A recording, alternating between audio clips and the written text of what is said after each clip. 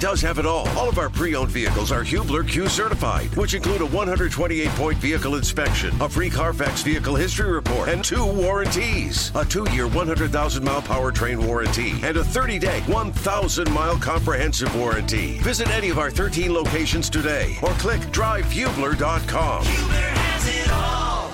This afternoon on Query and Company. If you want to take a day off, sure. Like PTO usually, I always thought of the PTO day as like a family emergency popped up where there's no choice. You have to, like, you know what I mean? Like you're a family member is in the hospital or a funeral, that falls into PTO day as opposed to a vacation day. Well, I know that you're very excited that we've opened up the HR door for the department that we don't have. But if it was something like a family member in the hospital, it depends on the leniency of the department. But for some people, yes, a PTO day could be used there. If it's a death, a lot of companies have a bereavement policy, which is separate from the PTO. But yeah, in terms of our work environment, at least in mine and Eddie's case, if you want vacation, you use paid time off. Okay, gotcha. So Eddie off today. But there is no more depressing day in the American culture calendar than the day you return to work or school right after the holidays. It's awful. Just because it's like, oh my gosh, it is such a long sled now until like spring break, NCAA tournament time. But what gets us through it is basketball season, the NFL playoffs, etc. And that's what we're here to celebrate today, along with the holidays. And we'll begin with the NBA last night. And we could go actually, you know what? No, we're not going to go NBA because we're in the festive holiday mood, right? You've got on your Santa hat. We'll disregard the fact that it looks like it might be a Chiefs hat that was picked up at a grocery store in 1993. That's okay. Who is to say? How long have you had that hat? What's on the top of it? On the top of it? Oh, that's the Chiefs logo. Okay. I've had the hat 15 years probably. Have you ever washed it? Yes, I have. Okay. The white, it's the lighting actually from here. No, it's not bad. Yeah. The lighting when you had it on made it look like the entire white around it was yellow hue to it. A yellow hue, like but it's a the white lighting. cap that you never wash. Correct. In the summertime. Correct. Yeah, but it is, in your defense, it is simply the lighting. Thank you. But Jimmy has on his Chiefs Santa hat. So we'll go with ho, ho, ho, Santa in a positive holiday mood here, and we will hold off the Pacers conversation to discuss the fact that the number 1 ranked team in the land, the Boilermakers of Purdue, and you can sit there and roll your eyes, you can smirk, you can make funny comments, be sarcastic about the fact that they had a game last night that was not one that necessarily jumps out at you, but look, they've earned it, right? Yeah, they've earned all the praise. They have 5 quad 1 wins already. That's the most of any team in top 25. They've earned the right to play kind of a blow-off. Correct. They've earned a break just by that stat alone. 5 quad 1 wins on December 22nd. Purdue could fall off a cliff. They're not going to, but they could fall off a cliff and play 500 basketball the rest of the season, and they're still probably a 5 seed. I would agree with that. That's how good their resume is. Correct. Right now. Correct. They have put together as impressive a pre-conference resume as you're going to find going back years, right? It's sensational. And again, we'll get into more of this in March. I stress this to Purdue fans all the time. One of my best friends in the world, shout out to Nick Kuntz, is a Purdue fan. And he's of a mentality where, yes, all this regular season stuff is nice, but the idea of March has become so taxing that you lose sight of enjoying what's happening in front of you. Yes, Purdue will be judged on what they do with this particular team in March. There is a certain aspect, and I've said different iterations of this the last couple of years, there's a certain aspect with this roster, how talented Zach Edey is, the leap forwards that you've seen from guys like Fletcher Loyer and Braden Smith, those type of moves and growth. It has a, if not now, when, maybe not even a national title, but a Final Four run for Purdue basketball. That's going to come in March. That doesn't mean you shouldn't stop and appreciate what's happening right now, which is one of the more dominant starts to a regular season we've seen in a while. And that took place last night, or continued last night, I should say, with Jacksonville. True or false? And we will ask, by the way, Elijah, our 90-year-old board op, who is actually a 4.0 student at Franklin. But Elijah, you, by your own admission, are a younger man and an older man in a younger man's body, correct? Yeah, and I've been told that my entire life, so I'm used to it at this point, and I just accept it, you know? True or false? The Jacksonville Dolphins that Purdue played last night is a Final Four team historically. I'm gonna say true because it just makes sense. I don't know why you would ask the question if it wasn't true. That is an outstanding reasoning on your behalf. Jimmy Cook, Jacksonville Dolphins, Final Four team historically in their career. True or false? I'm going to trust my elders, even though I think I have Elijah by about 6 years, and I'm going to say true. Okay. Elijah, I would like for you to fact check this if you could. I'm going off the top of my very old noggin, okay? I believe they had Artis Gilmore. They had 2 7-footers. Artis Gilmore was one. I believe the 1972 Final Four, and I believe they lost to Louisville. Or no. Florida State might have been in that Final Four as well. I think it's saying here 69-70 because they had Artis Gilmore. So 70. Rex Morgan, Greg Nelson, Ken Selk. So was it the 70 Final Four? Yeah. And I want to say that Florida State, Louisville, Jacksonville, and like UCLA, but who was the Final Four, does it say? Still looking. Give me a second. Okay. If I'm even remotely close, then I'm going to tout myself, and if I'm not even in the ballpark, then we're just going to move on and we're going to pretend that my weird, serendipitous, random brain didn't like land there. I'm going to forget about the Jacksonville Dolphins' potential Final Four either way, so I'm glad we have those grounds. They make that fun little squeaking noise. Yes. The Dolphins squeaking noise. I thought last night what was impressive about Purdue, Jimmy, was in a game like that where you are allowing everybody, when I say everybody, I mean beyond your core, to kind of get some reps. Any player that played, with the exception of Morton, actually. Morton, 16 minutes, didn't score, but everybody else, got some time to get out there and just kind of go through. It's an important depth-building game, if that makes sense. But you win by 43. You do about everything you need to do. I think we have the research. You got the research? Yes. Elijah? So for the 1970 Final Four, it was, I can't even read, St. Bonaventure? St. Bonaventure. Bonaventure. Yeah, that's all right. Jacksonville, New Mexico, and UCLA. So I wasn't even close. I mean, they could have gone again, but this is from 1970. And so they made New it to the Mexico, they that actually would have made been... it to, they made it to the, So New Mexico, that would have been after Mel Daniels, right? But correct. You've got, of course, Lanier was with St. Bonaventure, so I should have known that. I don't know why I was thinking 72. I'll forgive you. They played UCLA in the national championship. Well, Jacksonville did. The safe bet is any team that went to in the 70s that went, or in the 60s or 70s that went to a Final Four probably played UCLA. That's an L to the Bruins more likely than not. Yeah, but nonetheless, it looked easy. It looked easy, right? For Purdue, right? You read any headline going into that game and any headline afterwards, it's, Purdue survives a scare before the Christmas holiday. And, I mean, look, you don't undercut anything that's on the schedule because Purdue has shown time and time again, we mentioned the 5 quad 1 wins, that they are deserving of the national attention, the national praise, the top ranking that they're getting. But, yeah, you don't want to have a letdown game, and it really never was. And you continue to get other guys minutes. I mean, Miles Colvin, who at times has been a nice bench player, gets 17 minutes last night. He scores 11 points. Trey Kaufman-Renn, just 15 points in 19 minutes. Zach Edey, just a quick, calm, cool, easy day at the office. 18 points for him very early on in 24 minutes of play. That's as good of a script as you could have wrote for Purdue when you welcome in a team like Jacksonville, where all you're really worried about is, okay, is there a lapse in focus or lapse in judgment with the holidays around? Because, again, these are 18, 22-year-old, 23-year-old kids. Where's the attention at? Purdue took care of business. That's great. Their next test, again, is going to be through Big Ten play, but it's not a joke. I'm being serious with where they are with their resume. All things are, right now, sunny with rainbows up in West Lafayette. How do I confuse Jacksonville with North Carolina? Because the 72 Final Four was Florida State, Louisville, North Carolina, and UCLA. How did I get Jacksonville in there instead of Carolina? I mean, both are very prestigious. So, yeah, the Dolphins were so prestigious that they decided to actually use their mascot in Blue Chips, the worst basketball movie ever made.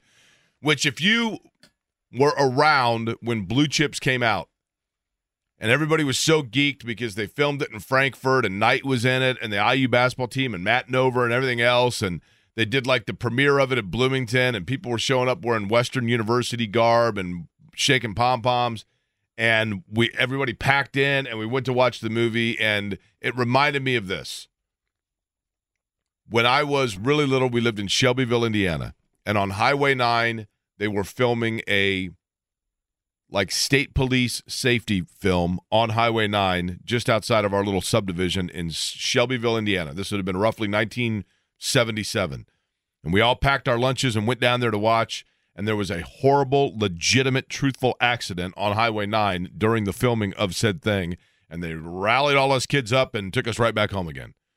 And that's kind of what the premiere of Blue Chips felt like when we were in college. Everybody went, and then we saw before us on the screen 2 hours of a total disastrous crash of the worst, most uncomfortable movie of all time. And everybody went home and went, okay, that actually sucked. It was cheesy as hell. Two things. One, you clearly have not seen Five Nights at Freddy's. I wouldn't recommend it. And two, the only nugget I have from Blue Chips, and this has been on a number of documentaries since then, is that allegedly, at least per the two involved, that is where the seeds were of the Magic drafting Penny Hardaway, because Shaq was in that film and Penny was also in Blue Chips. I could see that. And they've said directly Shaq was very impressed and Penny wanted to be in as many scenes as possible with Shaq because he wanted to impress him enough to tell the Magic, hey, no, get this guy. This is the guy that I want. Now, again, didn't work out for Orlando long term. We know how that ended, but boy, I'll tell you what. Penny Hardaway, though, pre-injury. Oh, man. People forget how good that Magic team was that the Pacers lost to in the 95 Eastern Conference Finals. I mean, Shaq just entering prime, Penny, and then you had, along with it on that team. Horace Grant was on that team, wasn't he? Yeah, Brian Shaw, I think, was on that team. Yep. I mean, they had Nick Anderson. That series where the game where Smits hit the game winner, people forget there was a series of 4 game-winning plays in succession of one another in a 35-second stretch. I mean, it was incredible. And it was Shaw, I think. Penny hit the last one. Shaw hit the second to last. Byron Scott had hit the shot in game 1 in that series. That was a series loaded with big shots, but it was a veteran Pacers team and a young, uber-athletic Orlando team, and that was a really good team. Indiana last night, kind of same thing, right? Taking care of business, North Alabama at home. And for Indiana, I think the question was going to be coming off of that Moorhead game that you can kind of understand the wind being taken out of their sails a little bit in that game because they didn't think that it was going to be like that with Moorhead and that they would have to rally the way they did, and there was a lot of negative talk about Indiana after that. So I thought last night to be able to come out, Malik Reneau continues to show a developing skill set. But, Jimmy, I have not worn the Santa hat, right? Okay. I mean, I'm saying on this show you have not seen me wearing a Santa hat, right, correct? I saw you play the role of Santa, but I've not seen you wear the hat, correct? So when I played the role of Santa Jake. Yes.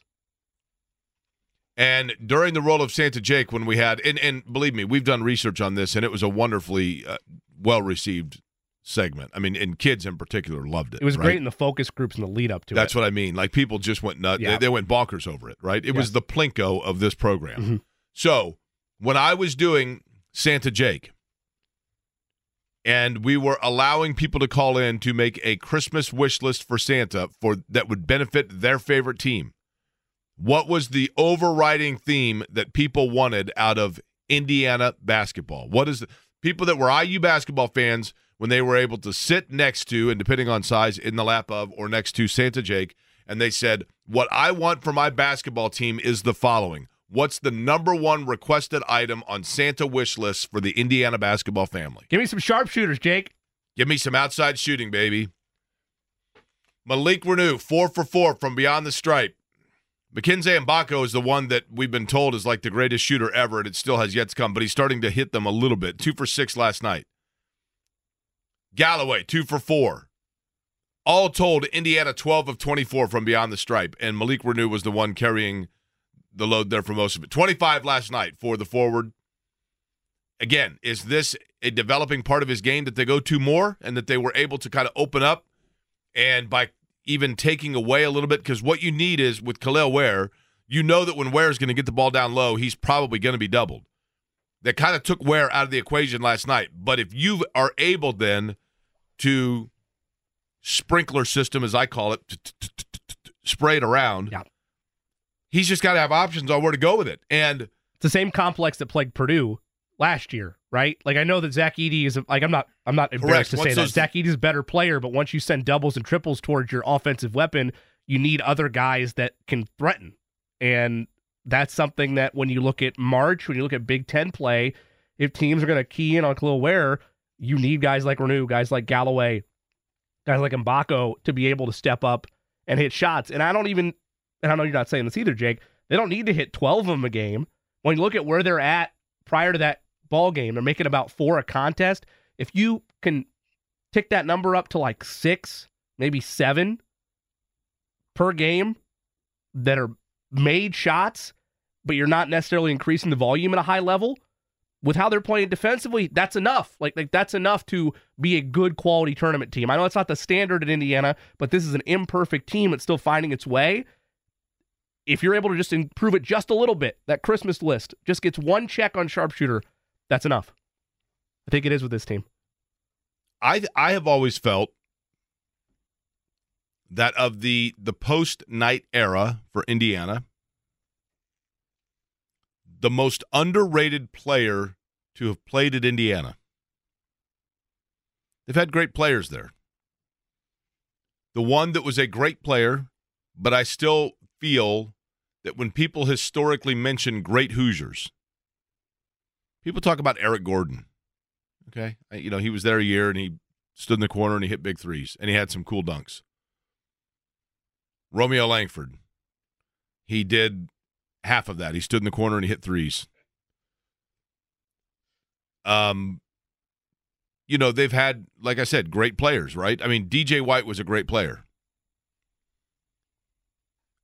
They've had guys that, Cody Zeller and Victor Oladipo were great players. Christian Watford hit a huge shot.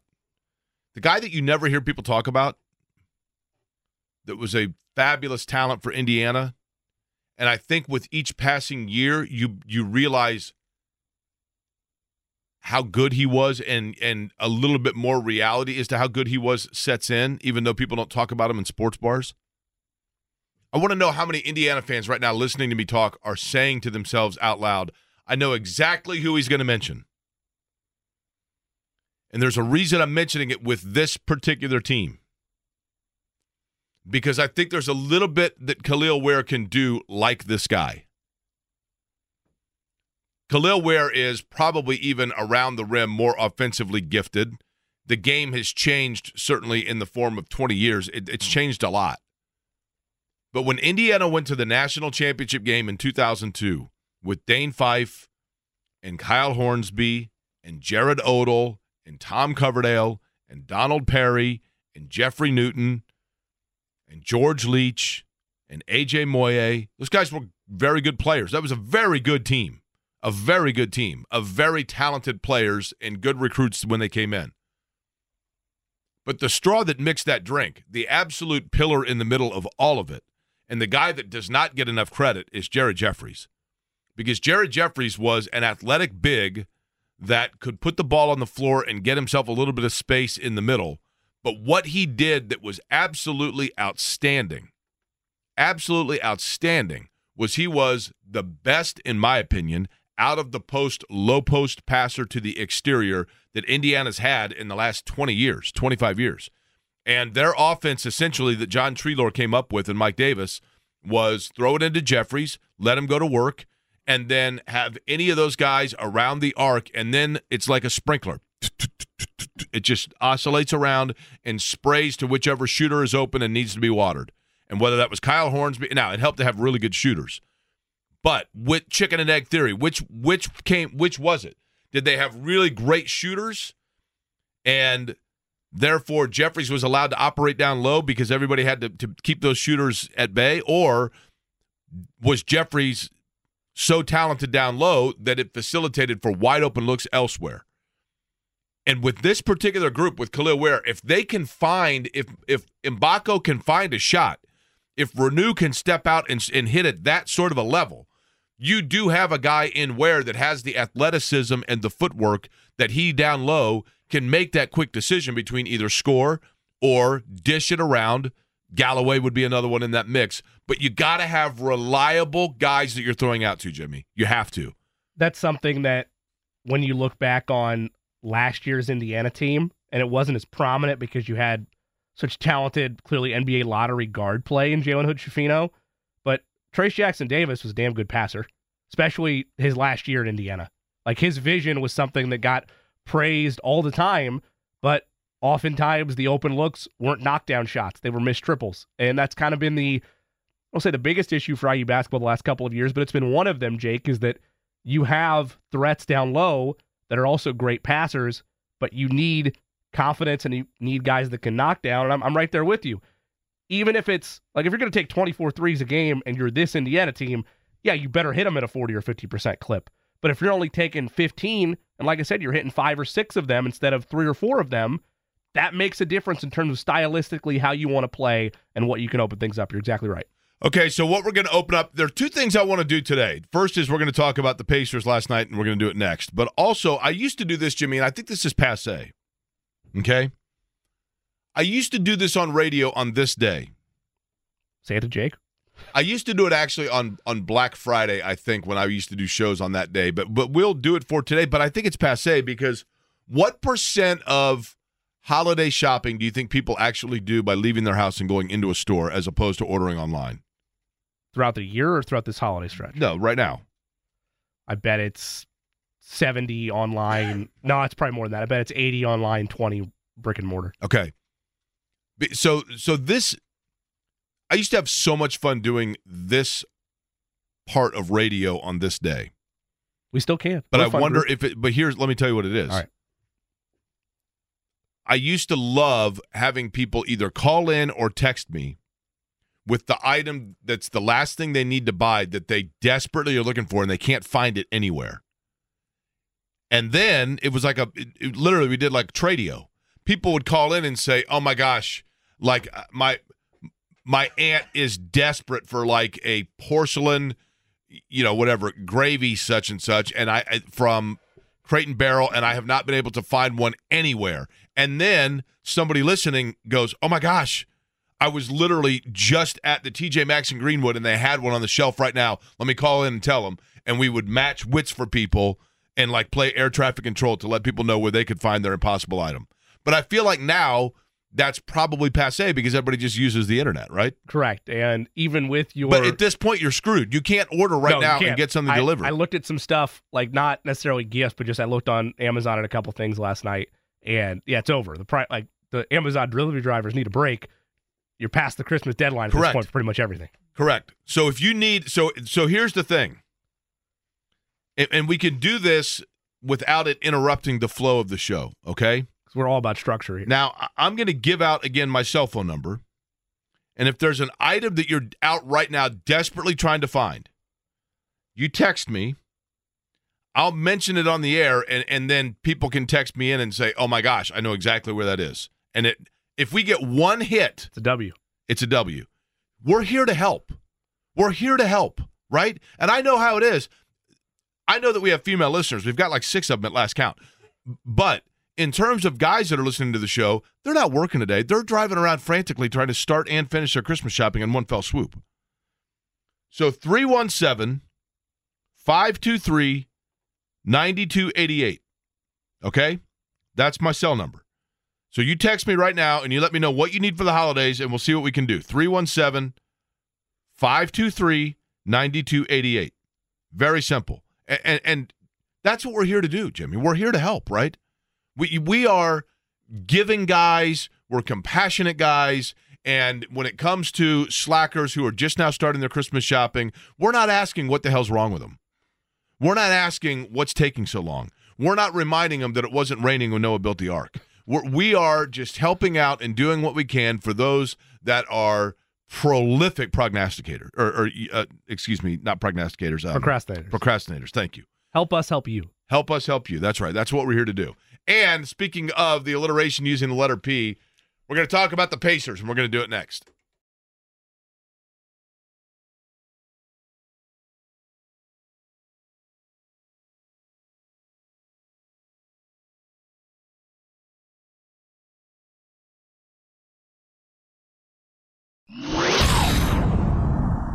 Joining us now, one of the very best covering the NBA. You hear him as a host, an analyst, and a producer over at The Athletic. You can follow him on Twitter at Dave DeFore NBA. He is Dave DeFore. Nice enough to take some time with us. Dave, first of all, Merry Christmas, Happy Holidays to you. Thanks for making the time as always. And secondly, one of the reasons I've been wanting to have you on was you are the living embodiment of the national media seeing the way the Pacers play and having a helter-skelter, Jekyll and Hyde-like vibe because you see them play defense maddeningly one way, and then you're drawn right back in with what they do offensively. Is that a fair way to summarize your feelings on the Pacers at this point? Yes, they are the greatest show on earth and absolutely infuriating to watch at the same time. I've been saying, and I've been reusing this line, and somebody threw it at me, on Twitter one day, and I love it so much. I can't remember who it is. I wish I could credit them. But the Indiana Pacers are the most watchable team in the league right now because every single night you get to see the league's two best offenses. It's absurd the way that they play defense, but I love to watch them score. We were talking about this, Dave, a couple of minutes ago, and I want your thought on it. I mean, there is no doubt that they are offensively at a level that is pretty mesmerizing. But clearly that's not enough because they're going to have to start guarding. You can't give up 150 a night. It's great to score 148 unless you're giving up 150, right? Can they maintain – is it even possible to maintain anywhere near the same level of offensive efficiency while also turning things up defensively in terms of your pressure and trying to slow on the other end? Yeah, I mean, I think it's unlikely, just the amount of effort that you have to put out on the defensive end. And if you see, it's almost a part of their strategy, it seems, to allow teams to get into the paint and get shot attempts up, not necessarily letting them score, because I do think that they try. But they want opposing offenses to hurry up a bit, and that gives the Indiana Pacers offense more bites at the apple. And when you're as efficient as they are banking on more possessions equaling more wins for them because they are guessing we can score more often than you can. Yeah, we can't defend, but you can't defend us. And so I think that this is kind of their strategy for this season. But ultimately, once they're ready to try to be in title contention, which is a year or two out, this is a good, young, fun team, and they certainly could use a few more pieces. This isn't a bad way to go. It at least gives you a chance to be in a lot of games that you wouldn't be otherwise. You're going to have these nights where you get crushed for 64 points by Giannis, but it's Giannis. He's essentially Shaq, but can run really fast and dribble, right? And with the modern rules, he's going to get a lot of buckets. But for the most part, they're able to hang around against some teams that are much better because of that offense. So I think that you definitely are correct that it's going to require more energy on the defensive end, which is going to take away from their offense. But the other thing is going to slow them down, which takes away from their offense. Wearing opposing teams out, running on makes, running on misses. I mean, this team just goes and goes and goes, and that's been a huge tactical advantage for them offensively. So there will certainly be a trade-off if they start to play defense. Dave, there are probably players, and I'm going to trust on your outside objectivity here because we in Indiana watch the Pacers, and there are certain players that we consider to be, we're like, oh, man, they can't part with that guy because look at what he's doing. I think we know that Halliburton is obviously indispensable, okay? Yeah. Give me a player on the Pacers roster that the style statistically makes them look like they would be almost irreplaceable, but in reality, perhaps it's the system that is putting those numbers up as much as the player themselves, and as a result of that, they might be more expendable than people who are diehard fans realize. I would say just about everybody except for Miles Turner. This is a system that's based on Tyrese Halliburton, and I think if you could even maximize it more. Like if Obi Toppin was a legit high-volume knockdown spot-up guy, this offense goes even higher. So I think that what you have is a great system, but the system is actually just the player of Tyrese Halliburton. And so almost every single player on the roster has benefited from the attention that he draws from opposing defenses. I mean, the way that he handles a double team creates open looks for every single other player on the court. So I would say all of them. And to a certain degree, you're getting a little bit of money balling with the statistics. If you think back, remember the process Sixers and Michael Carter-Williams when he won Rookie of the Year? And it was just, let's play fast. You're going to accumulate a lot of stats. And then they flipped them. And it's sort of like what the Oakland A's used to do with closers before people understood that saves are kind of a BS stat. And I think that there's certainly a little bit of that with the Pacers where it's like you look at the numbers and you say, wow, that guy's extremely productive. And you have to break them down and go back and look at the film and say, oh, well, this is a product of really fast pace of play and not having to play any defense. What's this guy going to look like? But I think that's everyone on the roster outside of Halliburton and Miles Turner. Miles Turner, and it's funny to say about the worst defense in the league, how bad would they be on defense without Miles Turner? Oh, I mean, it would be like Pee Wee basketball. It would they be basically a disaster. I mean, Dave, the reality is this. The Pacers let everybody come up the driveway and through the front yard, and Miles Turner is the last guy that's there to protect the doorbell so that you can get a nap. You know what I mean? Like, he's literally the only guy on the porch, right? Right, exactly. And he does his best, but, it's an impossible task. So, I think that there's been some discourse around this because of the pace of play and their scoring so efficiently. With a lot of these guys, though, I mean, everybody that plays for them is a legit NBA rotation player. They don't really run out any scrubs, and that helps too. So I would say you can't just take those guys and plug them into other situations because they're benefiting clearly from playing with Halliburton. But they're good players. They got a good roster. It's just not the one that's going to get you to a title. Dave DeFore is our guest, covers the NBA for The Athletic. Dave, all throughout the in-season tournament, I kept telling myself that, yes, this pace is fun, and I think in this NCAA tournament style setup for the NBA Cup, it works. I don't know if it works in a 7-game series. When you look at the way the Pacers play, and let's say that they're on like they were in the in-season tournament, is this style not to win a title, but like to win a series, like a first-round series if they get like the 6th seed and they're matched up with the 3? Like, is it possible to win a 7-game series stylistically this way, or is it too easy to eventually adjust to where if you slow it down enough or if you force them to a point where they're not going to stop you defensively late, that you're ultimately going to win in 6? Yeah, no, this will not work in a multiple game series. Number one, the scouting stuff gets way better once you get to the playoffs. But number two, you're just going to have to work so much harder because it's not the regular season, and the defense is going to go at you even harder than they do in the regular season. You're going to have shortened rotations, so better players play more in the playoffs, and that's something that, when you look at Indiana, their better players aren't as good as other teams' better players, and that matters a lot more in a multiple game series. But you're onto something with the single elimination stuff. Single elimination, you should absolutely say we're going to bank on having a high efficient game and the other team not being able to score with us. That works in the NCAA. It works in high school basketball. It works anytime you're outgunned. You want to play a high variance style. The problem is, and this is why the NBA has a 7-game series as the basis for its playoffs, because you want the better team to win more often than not. And in a best of 4 out of 7, that's going to usually happen in the NBA.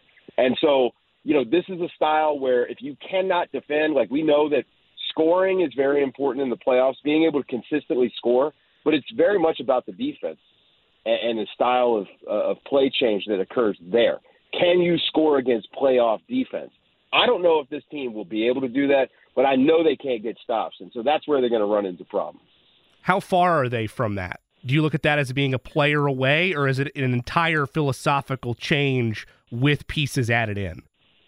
I mean, from a philosophical standpoint, I know Rick Carlisle knows how to coach defense. Right, so right. I'm not actually worried about that, right? But it's definitely going to be players. I think that they could use a good defensive-minded stretch 4. If they had a guy to kind of help, even to play, maybe a guy who could sort of play drop and allow Miles Turner to roam the baseline a little bit more as a help guy, where I actually think that's where he's ideal, is coming in as that help side blocker.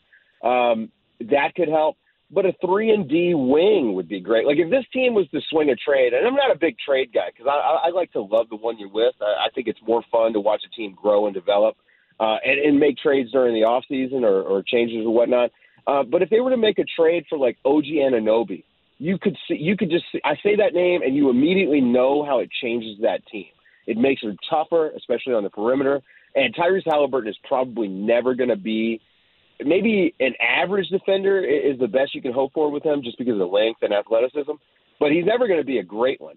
So you're going to have to make up for deficits at the point of attack. And if you can bolster your wing defense, that perimeter defense, you might even get enough guys so that you can take Halliburton off the ball. And now all of a sudden he's able to conserve even more energy. And maybe he's a 30-point a game guy when you're able to do that. So there's some team-building options for them that improve them on both ends. But the biggest thing they need to worry about is a 3-and-D wing, because they don't have a single lockdown guy. And it's hard. If you look at NBA teams, that have won titles, every single one of them have a guy that you can point and say, go guard that guy. And, even last year, the Nuggets are underrated in how good their defense was. They had a couple of guys who could just go guard a guy. And so until you get that, you've really got no hope of making a conference finals or a finals, in my opinion. Dave DeFore is our guest from The Athletic talking about the NBA. Dave, not related to the Pacers, but it fascinates me. Detroit seemingly has some players. I don't get it, because I think Cunningham's a nice player. I think Ivy's got some skill. They've got a couple of veterans that have been on teams that have won that can shoot the basketball.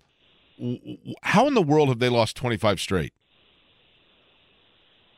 This is an epic case of demoralization. This team is kind of like, they look like they've quit. Totally. No, totally. And Dave, they were here when they were like 12 games into it, and they already looked like a tail between their legs. You know what I mean? But look, we're looking at the 25 games, but a lot of these guys have been there. This is Cade Cunningham's third season of this. This team has won 4 games since they traded for James Wiseman last year at the deadline. 4 games in 10 months. It's just absurd, the level of disgusting loser mentality that this team is carrying around. It really is. It's bad for the NBA. It's great for me because I think it's hilarious. It is unreal. The team be this bad. Like, when you have NBA fans chanting "sell the team," that's a problem, right? He should probably sell the team when you look at like the ineptitude that they've sort of operated under. But also, I don't care what he does with his money. The NBA needs bad teams too. It's just a shame that the Detroit Pistons are this bad because, in my opinion, the Pistons should be up there, and the Bulls should be considered like the Lakers, Knicks, and Celtics. They were premium brands, when I was growing up. The 80s NBA, which is really what built the foundation for the current NBA, the Detroit Pistons were very important. So I think that for the historical look back at the league, like if you're just saying, hey, what's up with the Pistons? Why is this team now the worst organization maybe in American professional sports? That's how bad they are.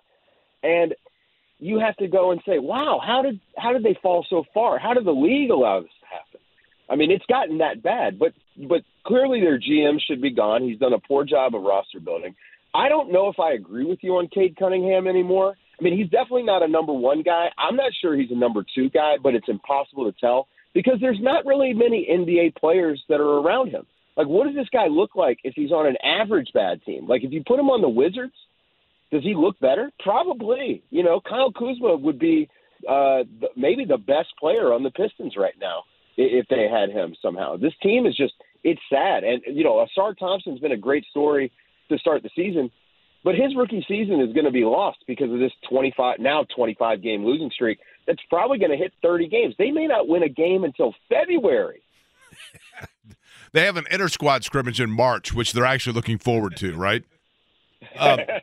Hey, Dave, I'm gonna let you. I'm very proud of this. Okay, Dave DeFore is our guest from The Athletic. There's not many things in my career that I've been proud of, but this is one of them. I coined a term once. I'm pretty sure I'm the one that made it up. I don't think I heard it elsewhere. And I want you to give me an example of this guy. Okay. Okay. It's a term I came up with called a 20-25 guy. Do you know what a 20-25 guy is? Going to get you 20, 25 points a night? A guy that is destined to score 20 points per game on a 25-win team his entire career. Like Ricky Davis was a 20-25 guy, okay? I hate to say it because he was beloved here, but Al Harrington might have been a 20-25 guy. Give me an example in today's NBA of a 20-25 guy. Cade Cunningham does come to mind. Yeah, Kuzma definitely comes to mind, right? Yeah, Cade Cunningham, you know what? I'm not sure. Because what's funny is a 20-25 guy, I love that, by the way. Thank you. A 20-25 guy could be a great 12-point-a-night guy for a 50-win team. Well, because Kyle Kuzma could go be Robert Horry somewhere. Here's the thing, honestly. And this is where Kyle Kuzma falls into my category. And I don't know Kyle Kuzma, so maybe this is unfair, Dave. But one of the jQuery qualifiers of the 2025 guy is that you get the feeling they're kind of perfectly excited about being a 2025 guy as opposed to a 1255 guy. Yes.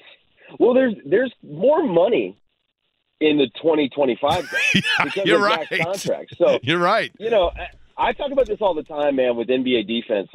One of the things, NBA defense is called in a way that disencourages defense. You were disincentivized to actually play defense because you get fouls called on you all the time. If you get fouled out, you can't score points, and points is what gets you paid. So, of course, nobody plays defense. And, of course, they go harder on offense. And, of course, you have this Olay situation and scoring is out of control because guys still get paid for points. So, you're never going to change the mindset of a 2025 guy into being a 1250 guy until the incentives change financially. And as far as Kyle Kuzma goes, man, look, I don't begrudge that guy for showing up to work and wanting to make the most money. I'm Team Kuzma when it comes to that. Heck yeah. And so sign me up as a 2025 guy if it means I'm going to be more financially stable. But it is a shame for me, because I look at it more holistically, and I don't think about the money part of it. And I wish Kyle Kuzma was on a contender because I actually think he's a very good player. He's an underrated defensive player. I mean, he's an above-average defender, guards really well on the wing for a guy his size, and can shoot in clutch situations. I mean, he has for a short career as he has, he's got a lot of game winners, game tying, and crunch time baskets. I mean, the guy just hits big shots. He would be great. The Warriors could really use him right now. I mean, the Lakers could really use him right now. The Clippers. I mean, there's a bunch of teams that could use him. But I'm with you. I think he's happy being a 2025 guy. He gets to wear whatever goofy outfit to the arena he wants every night. The team social media. He's the star of the team. Right.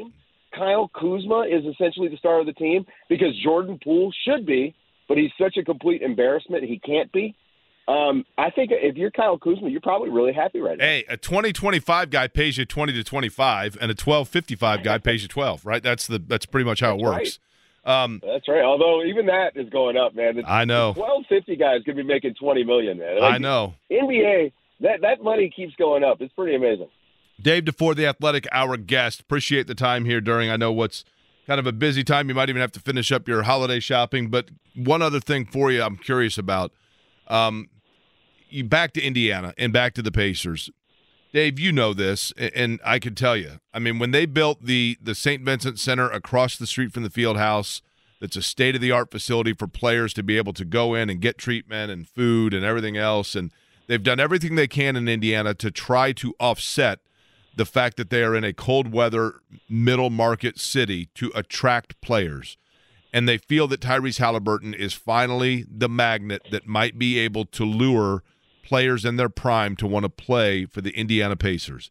Is that overly optimistic, or is there in fact reality to this playing style being one that is of appeal to big stars? Well, I think if you look at Milwaukee, you see a blueprint. Giannis, great pickup for them, transformed the franchise. Now Damian Lillard is there. And Damian Lillard could have gone elsewhere. I mean, he could have just said, no, I'm not going to do this. I'm not down with this. And he could have stopped the trade. I mean, I just want to be very clear here that the way NBA power dynamics work, Damian Lillard absolutely had to sign off on that trade. It just would not have happened otherwise. So that is a blueprint that I think Indiana can follow. If you are good, you can get good players. That is it. Small market doesn't matter if you are good. Indiana, you're not attracting people with the taxes like Florida does. You don't have the sunny weather. But during the NBA season, you travel a lot. So, yeah, you're going to be home in Indy for some bad weather, but you're going to be gone a lot too. I mean, I think that the weather part of this is a little bit overrated. It's all about championships, man. If you make players think that they can win a championship, they will sign there. But the bigger thing is right now, free agency is just dead. The players have figured out that there's more money in playing out these extensions and then asking for a trade. You just got to get in the mix on that. I mean, this is kind of what they pulled off with Halliburton, right? Like, they were able to get rid of Sabonis, who they needed to make a decision on, and they were already late doing. And they picked up Tyrese Halliburton, who, might be a generational building block for them. And that's a huge swing. Now they got to do it again because free agency just isn't a reality anymore. Even for big market teams, there's just no free agents out there. If you look at the new CBA, it's very difficult. Like, you don't want to be in that second tax apron, but you do kind of want to be in that first if you're a contender. And so making trades allows you to just more cap flexibility. You get guys with their bird rights. So if you get a guy with 2 years left and he's got bird rights, you can re-sign him through the function of the CBA, whereas signing a guy outright in free agency is actually very difficult, especially when you're talking max players, like we're talking $50, $60 million. So clearing up that kind of cap space in and of itself is tough. So I think for Indiana to build, they need to obviously build around Halliburton, but they need to just land a bunch of trades that are very similar to what they did. They got to find guys that, in his timeline that are going to hit their prime around the same time as him and just take some swings. And, there's some hard decisions that are going to have to be made. You're going to be, probably have to trade out a bunch of draft picks that you don't want to lose. But ultimately, that's team building in the NBA now. So I think that the market dynamics are as diminished as they've ever been in the NBA for small markets to be able to be competitive. But you have to prove that you're a franchise that is built to win. You have to have some winning habits. If you look at what Phoenix did, that 8-0 in the bubble was a game changer for them. I think this in-season tournament run with all the attention Indy got, if they can finish the season strong, be in the playoffs, not the play-in. They need to be in the top 6. And if they can do that, I think that they could get some guys this summer that really could put them into that top 4 home court advantage conversation as early as next season. He's Dave DeFore. He covers the NBA for The Athletic. Dave, NBA Christmas Day, hand in hand, for a lot of people, it's the unofficial start to the NBA season, even though the NBA is trying, both with the in-season tournament and other things, to get away from that. But kind of a two-part question. Bucks, Knicks, Warriors, Nuggets, Celtics, Lakers, Sixers, Heat, Mavericks, Suns. How do you feel about the slate overall as you look through there? What stands out to you? And then secondly, what's the pulse of the NBA, both like the teams themselves and the league itself, in the NFL's now hostile takeover that's happened the last couple years of a day that I previously cherished as an NBA holiday? Yeah, the NBA sort of runs scared from the NFL and college football at every opportunity. I mean, we had a few Sundays here recently with no games at all. They got away from the Thursday night game because of Thursday night football. I mean, there's so much stuff happening that is just scared money with the NBA when it comes to broadcasting their stuff. They don't want to look bad compared to the NFL, and I think that they're doing this the wrong way. Everything is a niche now. If you're an NBA fan, you're going to watch NBA basketball on Christmas Day. And if you're an NFL fan, you're now going to watch football. Now, did the NFL absolutely see an opportunity to steal some of the NBA's pie? Yes, 100%. I haven't heard anything. I mean, I think the NBA is scared of the NFL, but I haven't heard anything in particular about Christmas. I mean, I'm sure that they were pulling their hairs out when that was first decided. As far as the slate goes, if you go and look, there's only one team that changed from last Christmas to this Christmas. Memphis is out.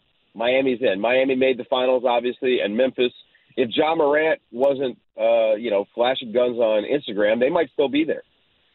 This is more of a problem to me than anything else, but it's an impossible task. You're trying to – what 10 teams have compelling individual parts that we can broadcast on this big day? And you start to look around the league, and there are a lot of them, but you're not going to have a Christmas Day without LeBron James and the Lakers. You're not going to have a Christmas Day without the Warriors and Steph Curry. So it gets to be a little bit of a – well, they did the best they could do, I think, with given the circumstances. But they almost need to think about expanding it. And what I would do is the next group of teams that have a shot at playing Christmas Day games, and that would be like the Indiana Pacers because they have Tyrese Halliburton.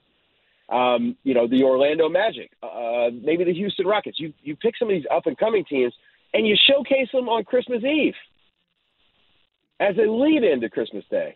And you tell the NFL, we're not scared of you because NBA people, basketball people want to see the basketball over Christmas. So that's what I would do. I would personally take it as a challenge and go at them. But, the NBA They definitely haven't done that.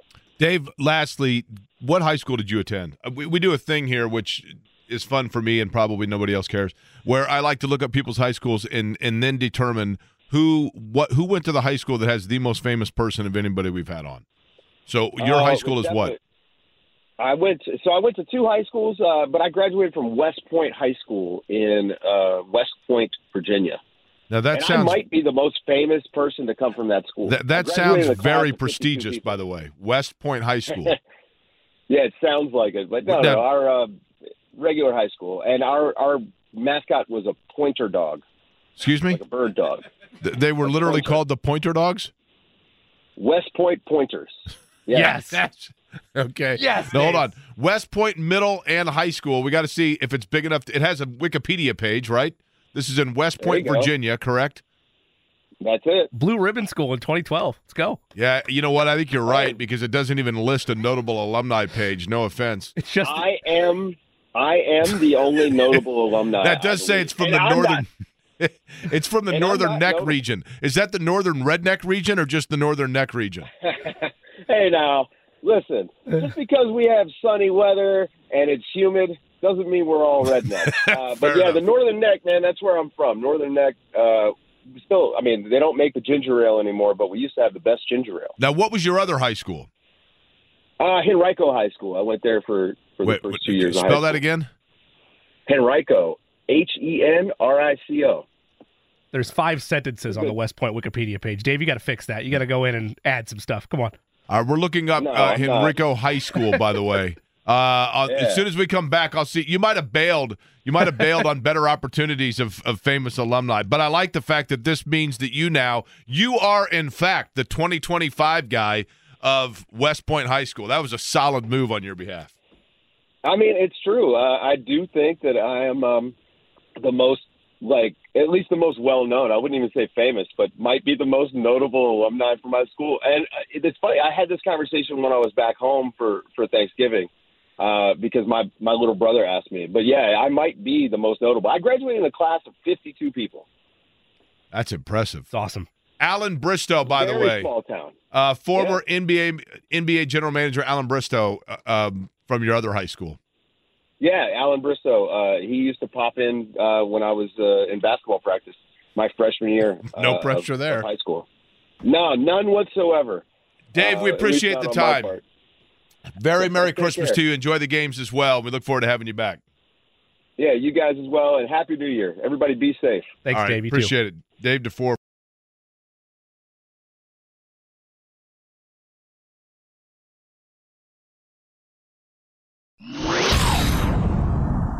(1971). John and essentially Yoko as well with the Harlem Community Choir. Happy Christmas, the war is over. Happy Xmas, technically, in the way the song is labeled. But there it is. And you had mentioned, Jimmy, it is interesting, different songs. I think this week was the anniversary of the release of Let It Bleed.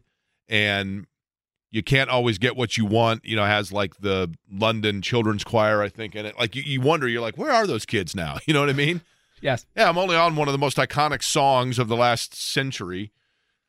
Joining us now, and I'm sure probably thinking to himself, yeah, they're talking about stuff other than sports, big surprise. Kevin Bowen, who, of course, is on the morning show with Andy, the wake-up call with KB and Andy, and also is the origin of the fabulous holiday sweatshirt, We Three Little Kings, that I'm wearing.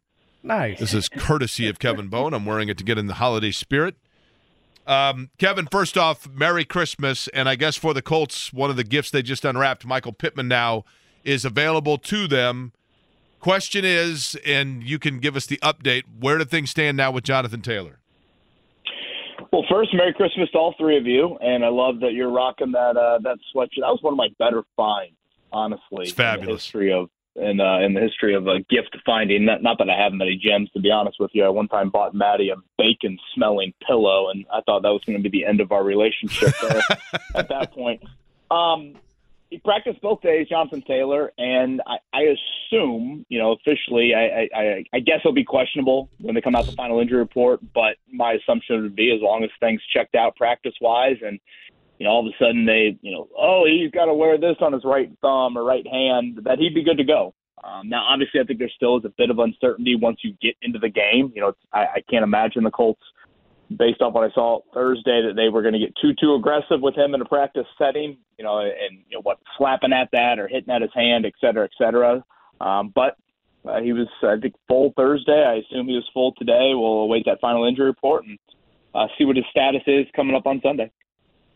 So, Kevin, this game with Atlanta, it's interesting because the Falcons make a quarterbacking change. They're going with the guy that beat the Colts the last time I believe that he faced them, and Taylor Heineke, and, he was at Washington then.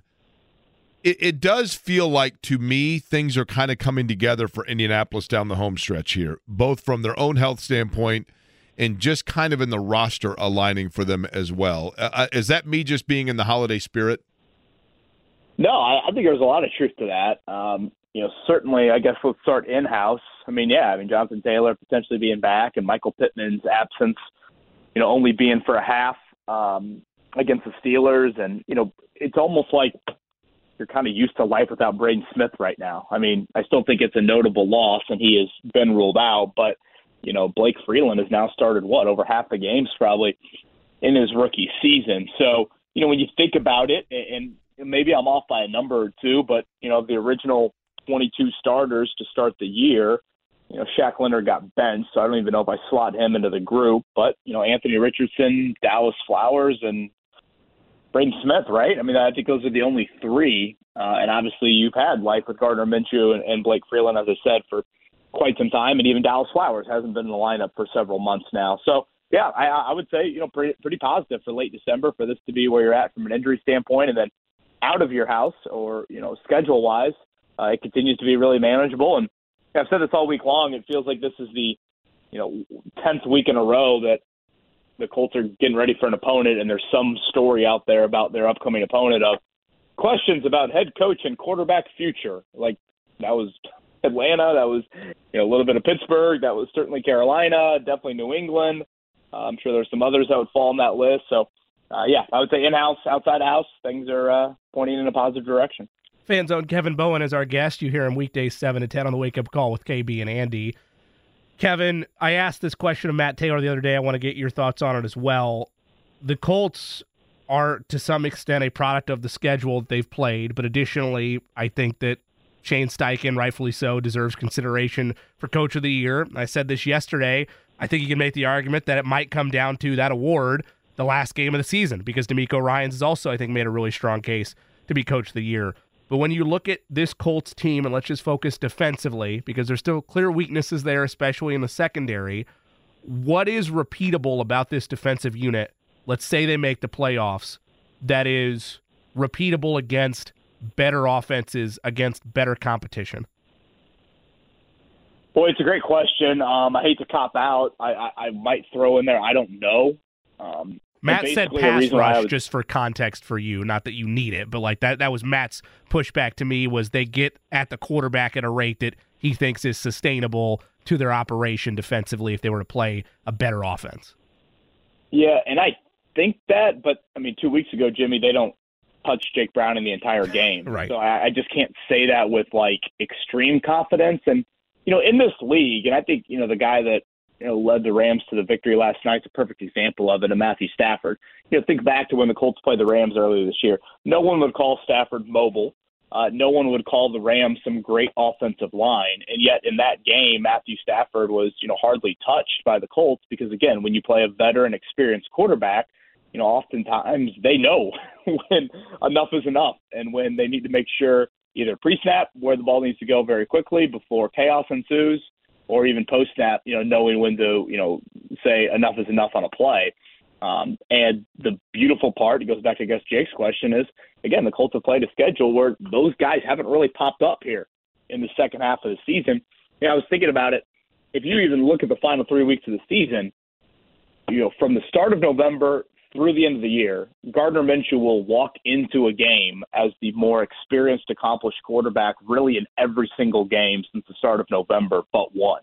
And I would say Baker Mayfield would be the only one. And even Baker's played for 4 teams in the last couple of years. So that's where you do have the schedule benefit. But, if you are saying, okay, what do they look like in a, January game against whatever, Mahomes or, Tua or Josh Allen or whoever you want to throw, Lamar Jackson, whoever you want to throw into that, that's where I still think it's a bit of an unknown. Sure, you beat the Ravens earlier this year. I think you have to acknowledge the Ravens were obviously really, really beat up in that game as well. So that's where, from a defensive standpoint, certainly the pass rush, has been very solid this season, to better than solid when you look at the sack numbers. But if you were comparing that to playoff caliber passing offenses teams, I think you'd be naive to act like a lot of those have been on the schedule here, especially as of late. Kevin Bowen is our guest. You hear him in the morning with Andy Sweeney, of course, on the Wake Up Call with KB and Andy. Kevin, this year, whether it be the schedule, whether it be, just the things we've talked about, give me an area that if you are Chris Ballard, it is very important for you to be very cautious going into next season, to not maybe be a little bit too comfortable of that area of the roster. In other words, an area where, based on this year's results, it would be easy for Chris Ballard to determine that he doesn't need to address it.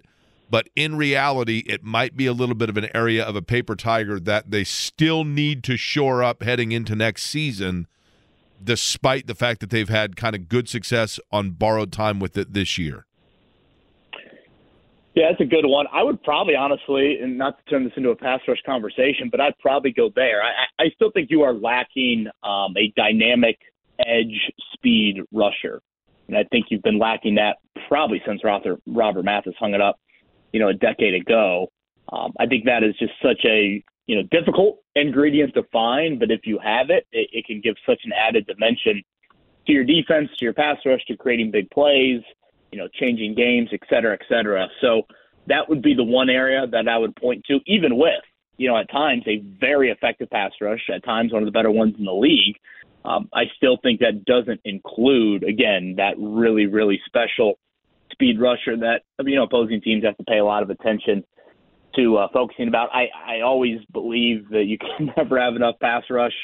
And if you look at just the little bit of a preview of the quarterbacks you're going to face next year, it's quite the contrast from the lack of quarterback talent I think you faced this year. So this kind of gets back into the question that you just had. So I think there are a lot of areas that you feel better about. Left tackle, I think you feel better about. You could even say wide out a little bit. But I would say going in the offseason, I would put edge rusher atop that list. Again, speed rusher, like a very specific type of skill set. There are a lot of good rushers. I mean, Dayo Dengbo is taking a huge step. Tyquan Lewis, once again, is showing when healthy. He can be a very solid player for you. Samson Ebukam was a great signing by Chris Ballard in free agency. But specifically, I'd go with that speed edge guy.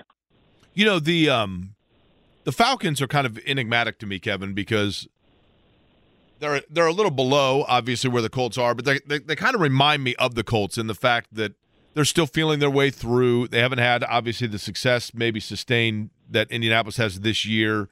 They certainly have bigger question at quarterback, no doubt about that. But what do they do well?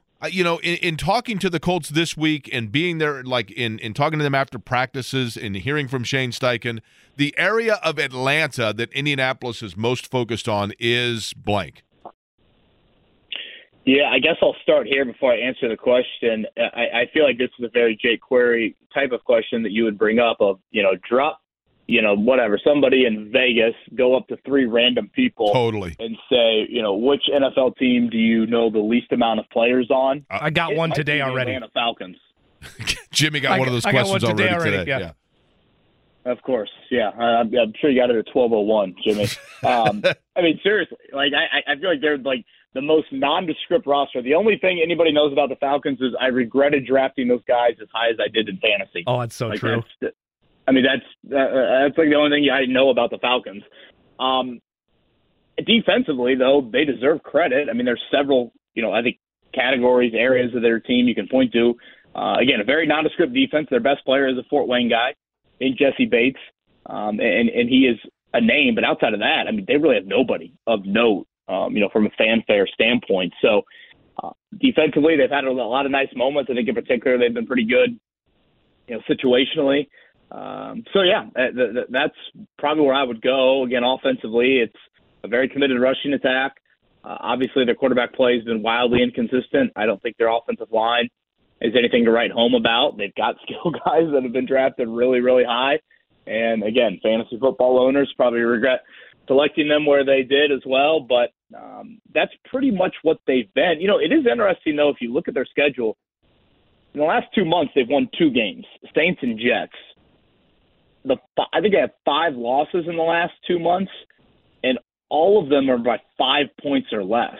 So, they've been right there. A guy I went to high school with, Kelly Ford, does a great job with, looking at some of these analytics, and he's probably more of a college football analytics guy, but he did one for the NFL where if you flip the one possession for every single game this season, so all the one-possession games, if you just flipped it the other way, so boom, Matt Gay misses a field goal in Baltimore, you lose that game. But, Cleveland doesn't beat you on the final play of the game. If you flipped all those, I think Atlanta would have, I believe it's 2 more wins. The Colts would have 3 more losses. So it just kind of goes to show you that, I'm trying to, wrap my head around why does Vegas have Atlanta favored in this game? From an injury report standpoint, I don't understand it. I don't. It doesn't make a whole lot of sense to me. And I guess maybe they're thinking, in a 1-score game, the home team. I don't know. But defensively, to answer your question, Jake, but certainly it's a very nondescript team that's been in a lot of close games and has not taken advantage of a very easy schedule in the NFC South. Yeah, it's a play of the day already, a teaser for the audience towards the end of the show.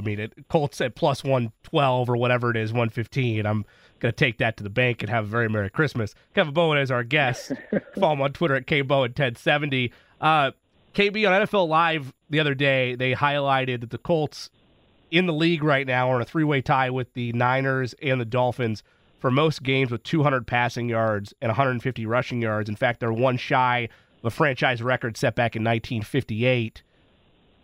The only way I know how to ask it is why/how has that happened with this unit, and what is it a product of? Is it the schedule? Is it the fact that they're forced to kind of play balance with Minshew being capped at what he can do? Is there anything you can individually pinpoint to for why that's the case? And if not, how surprised are you that they're in this position to set a franchise record, even though they care about bigger goals than just a weird stat in the Colts record books? Okay, I caught the last 95% of it. What was the stat? Niners and Dolphins? Niners and Dolphins each have 5 games this year, as do the Colts, with 200 passing yards and 150 rushing yards. For the Colts, that's one away from tying a franchise record set in 1958. Why has that happened with this unit?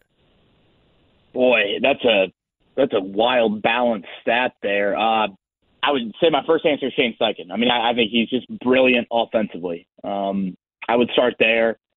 I do think your offensive line has certainly made an improvement from last season.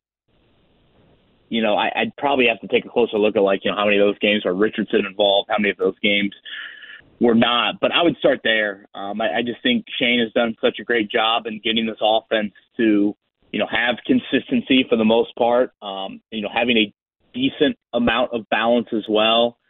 Boy, that really surprises me that that is the case.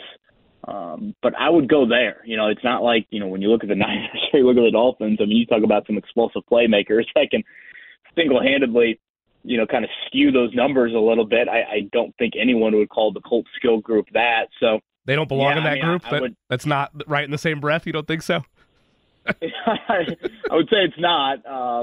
But again, I just think Shane is a guy that, his pedigree certainly indicated there was something there. Obviously the quick comment would be, well, he's not bringing the Eagles skill group here, and he's not, but clearly this dude knows what he's doing. So, I would start with Shane, and a huge reason why he's on, any sort of coach of the year list and very high on any coach of the year list amidst, all of the running back, injuries, or obviously Richardson, or, they've had a lot of shuffling on the O-line even, especially Braden Smith.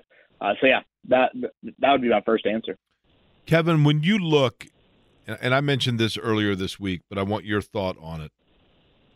You kind of touched on it there, but when you look at the fact that you're going 4 deep on your running back depth chart and getting quality runs, in their game the other night, is that what percent of that is because of just Shane Steichen's ability to call plays and know when to call them?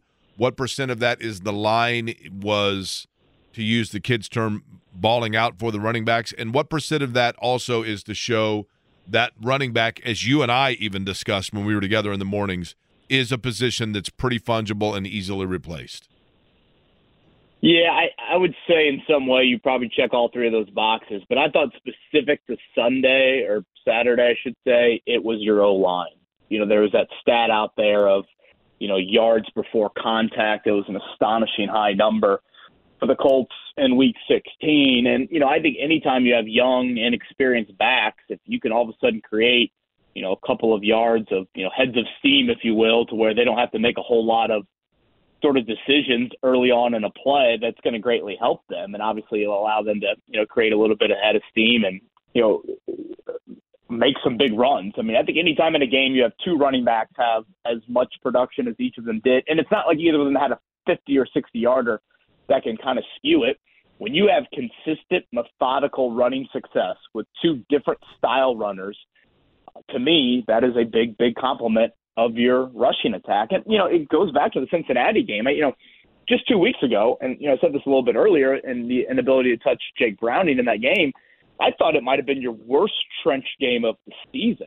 When you think back to Cincinnati and the inability to run it, the inability to protect Minshew, and then vice versa, you couldn't touch Jake Browning, and Joe Mixon and Chase Brown each had a nice day.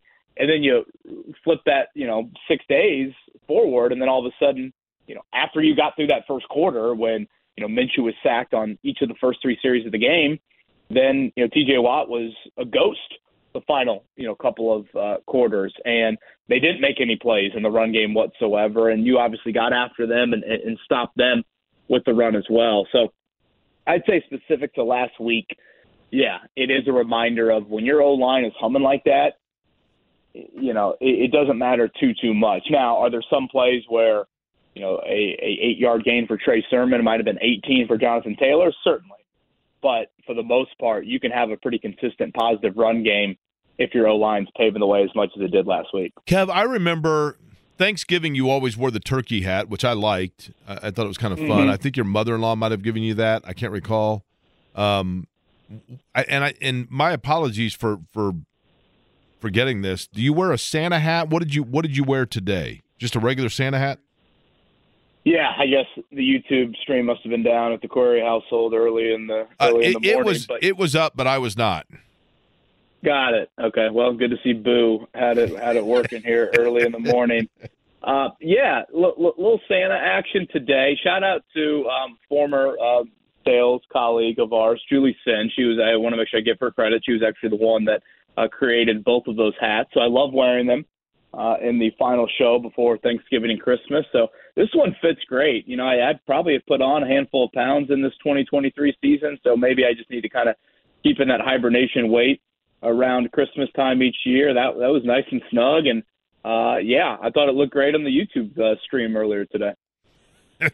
By the way, I literally, as you were talking, and I don't know if you know this or not, but the phones now, they can hear us, right? They know everything we're saying, and then you get as you were talking, a thing popped up for me for an ad for a new Tiger Woods knit sweater and a double XL.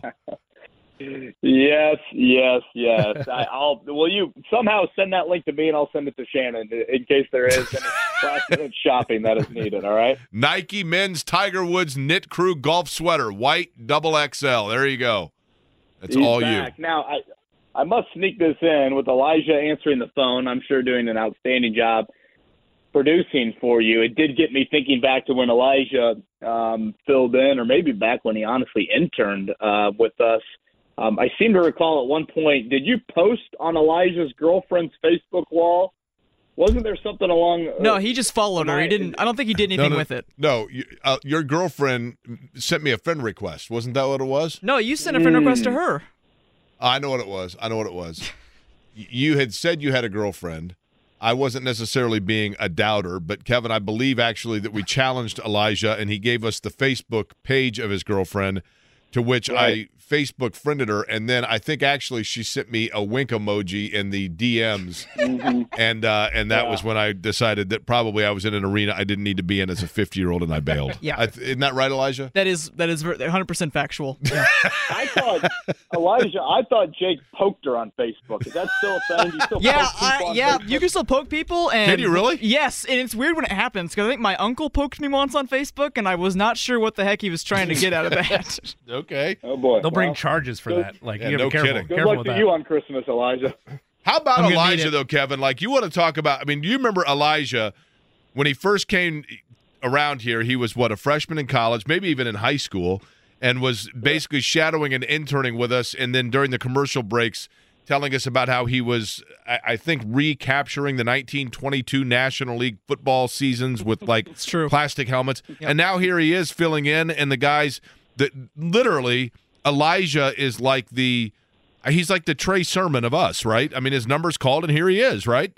Yeah, no, that's a great description. I know he, beyond the bricks. I feel like Elijah was made for that with all the trivia you guys are talking about, the Indianapolis 500, along with remaking the Packers and Chiefs Super Bowl, whatever it was back in the day.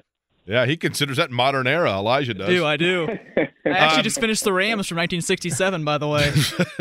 Kevin, what's the holiday look like for you, just in terms of what you are doing and what you have planned, and are you done with your shopping, etc.? Yeah, I have done. I said this earlier today. I don't think there's a human being that is a worse. I'm trying to think of the right word. No one does anything worse in the world than I do at wrapping gifts. It's terrible. I'm right there with you, man. It is. I don't get it. I'm looking at this gift card I have wrapped for my Uncle Tad right here, and it just looks like the worst geometry project you've ever seen. It is just so pathetic by me. I've wrapped them. They're not pretty. Maddie will be appalled at some of it, but I'm good to go. Certainly Christmas Eve afternoon, spend watching a little Colts, and we've got to put one of Rosie's presents together for Christmas Day, and I can't wait. Santa's been good to us, I think, so hopefully he will show up, and Matt Taylor told us, Kevin, that when he was a kid, Santa at his house, Matt must have lived in a neighborhood. I think he probably lived on a street where there were a lot of houses, so Santa where there were fewer houses, so Santa had more time. But apparently at Matt Taylor's house, Santa left all of the gifts under the tree unwrapped, but already assembled and ready to go. That's a forward-thinking Santa, right? Yeah, I would say, we kind of had a mix and a match with Santa. I just assumed that those were years where, supply chain issues might have, impacted Santa a little bit versus not. So that's kind of how I chalked it up. But I do remember one year we got like a 3-in-play. It was an air hockey, plastic little ping pong table, and a shuffleboard, and that thing was awesome. And Santa put that together. Yeah, that's impressive. Yeah, Santa. Very impressive. I probably just depends on whether or not you're at the. Santa probably goes different routes. So if he goes North America first, you probably get him more accelerated. But if you get him on a night where he's already gone through and he's hit Africa and Australia and everything else, maybe he's got a little extra time, puts it together. That's awesome. Nothing wrong with that. Well, or maybe he kind of judges off how good the cookies are. Cookies are good. I thought about that as well. Together, yeah. If all of a sudden Rudolph spits out a carrot, you might not have your gifts put together. I did think about that. That is a fair play. Hey, KB, speaking of gifts that keep on giving, I want to get your rapid reaction to this. New England Patriots head coach and beloved figure around here in Indianapolis, Bill Belichick, apparently told the media today that the kicking footballs used in the first half of Sunday's 27-17 loss to the Chiefs were underinflated by 2.5 pounds. He said, quote, "We don't have anything to do with it. Were we aware of it? Yeah, definitely. As I understand it, they were all the same. I don't know what the explanation is. It was the same for both teams." Your thoughts on underinflated footballs coming back in vogue around the Patriots in 2023? Oh, my God. Hey, will you guys call Bob Kravitz and get his thoughts on that? Yeah, boy, that is quite the story. So underinflated, that was your Chiefs, right, Jimmy? Correct. It was against Kansas City, and it was just in the first half for the balls that were used for kicking field goals. 2.5 pounds. I think you could say this about the AFC title game in 2014. They could have had a porcupine as the ball that day, and I think New England still would have beat the Colts by 30, and they could have had a porcupine on Sunday, and I think the Chiefs still would have beat the Patriots. So those are my 2 thoughts on PSI. I'm just worried about the inflation of my tires. Good call. Good call. You know, I don't know if you know this, but properly inflated tires can save you up to 2 miles per gallon, so you know. Do you have an emergency awareness kit in your trunk, Kevin, just in case, one of those tires goes kaput in a wilderness-like setting? I would say each winter I budget probably $15 to the side to know that I'm going to stop at random gas stations and fill up my tires. Listen, for Christmas, I'll get both you guys as a stocking stuffer a membership to AAA. I already have one. AAA's a lifesaver, Jimmy. You should know this. Anytime that you got that problem, they are right there for you. They always are. That's what we love. Kevin, enjoy the holidays. I know hopefully Santa's good to you guys, and I know it's going to be a busy weekend, of course, on Christmas Eve with the Colts game as well, but happy holidays, Merry Christmas, and then you guys are back at it on Tuesday. Are you both back in on Tuesday? Yep. Tuesday, should have Rick Carlisle as usual. So, yeah, we are both back in on Tuesday. You guys have a great Christmas as well. Happy holidays to all of you and all of our listeners, of course. Much appreciated. Kevin Bowen, you hear him on the Wake Up Call. Those conversations with Rick Carlisle, by the way, are both informative and fun as well.